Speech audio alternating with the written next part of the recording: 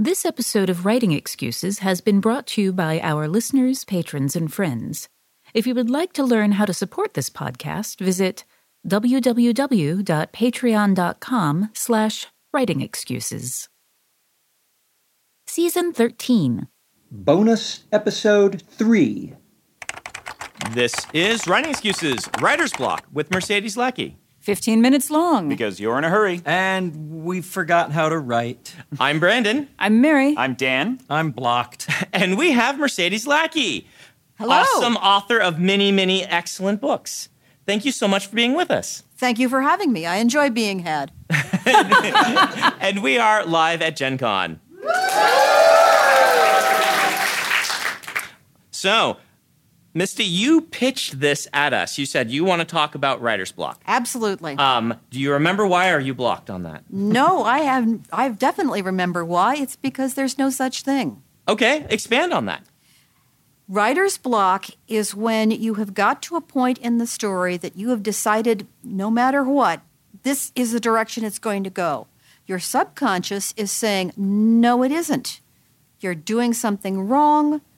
You've chosen an illogical path for this particular character or this particular story. You're making your character do something out of character just because you want the story to go in that direction. Your subconscious knows more about storytelling than you do because you've been imbibing storytelling from the time you were born. And your subconscious is saying, no, stop. I'm not going to let you do this. I'm going to agree with you, and I'm also just going to add a caveat for our listeners, because I have always held that position as well. But there are times, listeners, when writer's block is actually a sign that you are dealing with depression. Yes, this is true. So I am completely agreeing with her that writer's block is a signal that something is wrong. One of the things that you're going to want to try to identify is whether the problem is with something that's going on in your own head or within the story. So in this podcast, what we're going to be focusing on is when something is going wrong within the story, and the writer's block is a signal about that. But if it happens to be depression, you'll have other signals, and it's time to seek help from a professional. Yeah, what I've found is that if I sit down and I'm ready to write, I want to write, and I'm stuck, and I can't figure out why I'm stuck. It's my subconscious telling me, you are stuck because you made a mistake 2 or 3 pages back, and you need to step back and figure out how to fix it. Yeah, every time I've had writer's block personally, it's been what Misty just described. Yeah, absolutely. Something is wrong. Now, the trick for me has been sometimes the answer to it is not to go back and fix anything. Sometimes it is to continue the story in the wrong direction for a little while, at least for me, so that then my subconscious can see me having failed, right? Like right now. No, seriously. No, I know what you mean. As a writer, as soon as something's wrong, I tend to lock up and start looking for the problem. But that can lead to writer's block for me where I'm searching and searching and searching for a problem, and I can't find the problem. And for me, a lot of times now I'm not saying go on forever on this, but for me, if I finish that day's writing and I go in that direction, I say, okay, I know something's wrong here, but I'm just going to keep going with what I was doing. If I have that scene in hand, during that night, over the next day, 99% of the time, my subconscious can then fix that and say, you tried it wrong. Good job. You failed. Now let's try it this other way to fix it. Yeah, I find that it's like that thing where you do the eeny, meeny, miny, mo, because you can't decide between a couple of options, and then you land on one and you're like, oh, but I really wanted this one. Well, you've answered that question. Mm-hmm. That sometimes continuing to go down the wrong path can do that for you, that it can allow you to identify, oh. Misty, have you ever been stuck because you got to a part of the story and you realized you were bored? Yep, and that means that if I'm bored, my reader's going to be bored, and it's time to do something, either go back and find a new path or insert new action, just like old Dashiell Hammett said, 2 guys bust through the door, guns blazing. Mm-hmm. What do you do when you're facing writer's block, when your subconscious has said something's wrong? How do you identify the problem? Well, I've got 140 books out. Okay, So reaching back into So the you've jar. internalized a lot of these techniques. it's a lot easier to do it, to identify the problem now than it was back then. What I used to do is an old exercise from Theodore Sturgeon that he had actually made into an emblem, which was a Q with an arrow coming out of it, which means ask the next question. So I'd go back into my writing, about 5 pages, and when I came to a branching point in the plot or something of that nature, I would ask the next question. If I didn't go this way, what other way would I go? And with that answer, you then ask the next question. Well, where does it go from there?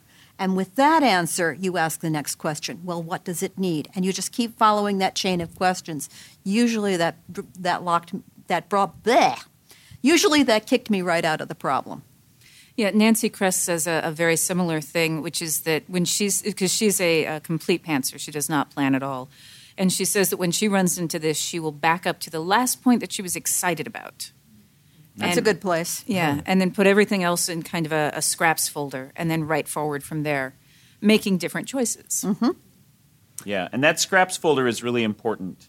Oh, yeah, never throw out anything. Yeah, even if you never use it again, it's a nice way to kind of trick your brain into saying, don't worry, I'm not throwing this away. Right. I'm totally coming back to use this again. Look at the flowers, Lizzie, Look at this shiny thing over here. Yeah, but I do find for myself that it's important for me to actually take the words out of the page, because otherwise what I will try to do is to try to fix the words that are on the page instead of making different choices. And that's generally fatal. Yeah. Once in a while, I have a student that I'm talking to because I teach creative writing, and I get the sense that they don't actually have writer's block. People call writer's block many things. Oh, what yeah. they do is they lack confidence to tell their story, meaning they have started writing, they have realized they are not as good a writer as they want to be, and what is coming out on the page does not match their perfect vision of this idealized platonic version of a story that's going to bring world peace. And they look at what's on the page and their skill level, they get really discouraged. Their confidence goes away and they stop writing and they go back to something else, world Then building you tell some more. them what Ray Bradbury told my husband. Every writer has a million bad words in him, and he just has to write until they're all gone. Do you have any strategies for getting people to do that? Because we talk about that, and that's absolutely the right thing to do. But sometimes it's still just really difficult. Stop letting that cursor intimidate you with its single finger flashing at For those of you not benefiting from the video feed, she has imitated a cursor with one of her fingers. Seriously, that's it. You give them something, you tell them that, you show them that with the flashing finger, and it generally gives them a laugh, which will unlock their fear and turn it into something comedic. Yeah, I like this new plan of just flipping off aspiring writers when they're having a problem. I'm going to use this now for everything. That's not intimidating at all. So one of the things that I do sometimes is that I remind them that what they're doing right now is that they're comparing their work in progress with other people's finished drafts. That's also true. And one of the things that I will also see happen to writers, especially writers who have written something and sold it and then cannot sit down to write the next thing because they're afraid that they're going to fail at it, is that they are comparing their own finished draft to the thing that they're working on, and they've forgotten how many layers it goes through before it finally sees publication. I've found success in taking particularly the discovery writers, the pantsers among my students who are having this problem, and sending them out with a notepad instead of a computer and saying, don't worry, it can look ugly on the page. You'll fix it when you type it in the computer. And that actually has worked for a few of them because they allow themselves to just let it look sloppy, and they'll tell themselves, it's not real until it's in the computer, so it's okay if it's bad right here. Which is basically just tricking them into learning how to revise something. Yeah. which is the real answer to that problem. There's one It's often useful to remind people that there was a point at which you would write and not recognize that what you are writing is not as good as you want it to be. You have leveled up. Now that you are seeing this, congratulations, you've leveled up. Writing has gotten more difficult. There are more leveling ups to do, and it's gonna take some work. And there's one other thing. You mentioned pantsers. They might not be pantsers. Yeah. Yeah. I pantsed my first novel and then realized I was an outliner. I was just on a panel in Helsinki with a debut author, Erika Wijk, who's Finnish. And one of the things she said, it was actually another one about writer's block, and she said that she reminds herself to write, quote, just for myself, not for others. And I think that can be one of the things that can lock us up the most is when we start trying to second guess our own writing. And it's like, just remember why you're actually writing is actually because you are writing for yourself. I mean, If you don't like what you're doing, no one else will either. Exactly. Let's go ahead and stop for our book of the week. Misty, you're going to pitch to us the Secret World Chronicles? Secret World Chronicle, by this time, number 5, Avalanche, should be out. It's a series of superheroes fighting space Nazis. What's not to love? That's a pretty good pitch. I know. Yeah. Is there any more? Just superheroes fighting space Nazis. That's all we need to know? Superheroes fighting space Nazis, mostly in Atlanta. Okay. Oh, okay. Yeah, there we are. Even better. In marketing terms, if that doesn't get people to go look up the book and read the blurb on the back, Yeah. It's not those for people them are just anyway. broken anyway. Right. All right, let me ask you this question. When is writer's block just goofing off? Does that happen to any of you? When there's a new XCOM release.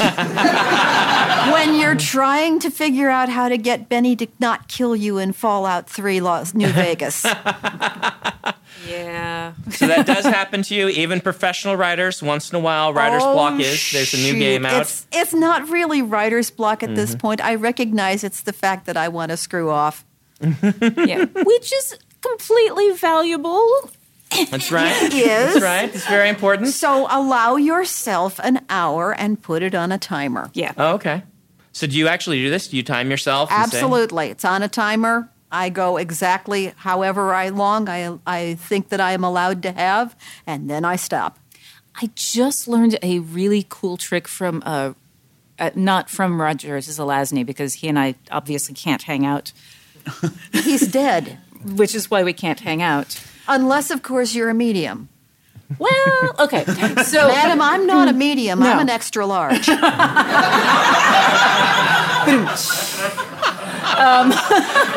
drop the mic, but it's attached to your forehead. anyway, apparently the bargain that he had with himself was that he had to sit down 6 times a day and write 2 sentences. And figuring that at least one of those times he was likely to catch fire, and that if he didn't, then at the end of the day, at least he had 12 sentences. But that if he caught fire earlier in the day, like in session 2, he still had to sit down the other times, the other 6 times, and write those 2 sentences, which sounds suspiciously like your timer thing. It is It's- embarrassing how easy it is to trick ourselves. Oh, yeah. Yeah. You got to and learn not. bribe ourselves. You got to learn not to lie to yourself when you want to screw off. Or to lie to yourself if that will get you back into the chair. Right. Yeah. No, I often say, like, becoming a professional writer is really just about learning your personal psychology of what makes you productive. It's why writing advice is so hard to give. On this very podcast, we've mentioned, yes, there's writer's block where your subconscious is causing you to realize something's wrong. There's writer's block where you're just not confident enough and you should keep going. There's writer's block when you really just want to play the video game and you really need to come up with some strategies to force yourself to do what you want. Like, these are all things that we lump under this umbrella of writer's block. There's one other writer's block that I have absolutely zero patience for. It's the people that don't really want to write. They want to have written. Mm-hmm. They want the benefit without the work. I'd say that's very commonly kind of part of all of this. Writing is actually hard. looking at your story and seeing that it's messed up and realizing how much work it's going to take to fix it is really hard. In fact, that's the part I hate the most out of this whole thing. No, I won't lie. There are times when looking back at something I have written or something I have drawn, I am getting far more pleasure at having finished it than having worked on it. But there are also times when I just delight in the work. And so understanding that that's a balance, that's a thing that's going to happen. And if I keep going, I will get to enjoy having written, having drawn all of those things. Mm-hmm. And a lot of them I will enjoy while I'm actually making them. One of the things that I think is useful is to flip the question. So if you're sitting down and you're like, and asking yourself, why don't I want to write, is not fixing it for you. Flip the question and ask yourself, what would make me want to write? Why do I want to write? And see if you can fulfill those conditions to sit down and write. Well, we are out of time on this episode. Misty, you were going to give us a writing prompt. I would like you to try writing a lover's quarrel. But the difference in this one is they really don't want to have the fight. They really want to reconcile. But it's almost as if they're having the fight for the sake of having the fight. Awesome. Well, thank you so much for being on the podcast with us. Thank you to our Gen Con Live audience. And especially true with this episode, you are out of excuses. Now go write. Writing Excuses is a Dragonsteel production, jointly hosted by Brandon Sanderson, Dan Wells, Mary Robinette Kowal, and Howard Taylor. This episode was mastered by Alex Jackson. If you aren't familiar with Locus Magazine, they're a long-standing and respected website, magazine archive, and resource for science fiction, fantasy, and horror. Basically, they're the industry magazine for our genre. They also run the annual Locus Awards, a top-tier award that recognizes new, diverse, and excellent voices in speculative fiction. They tell the storyteller's stories through author interviews, book reviews, curated reading lists, international industry news, obituaries, and more. Locus has meant a lot to me, both personally and professionally. In my career, I've been interviewed by them, and I've also turned to them as a source of understanding who is involved in the industry. Locus is holding their annual fundraising drive to keep their doors open, lights on, and future bright. I'll be contributing to their crowdfunding campaign by donating a cut scene, some original art, and a couple of other things like, do you want to do a one-on-one chat with me? So join me in supporting Locus.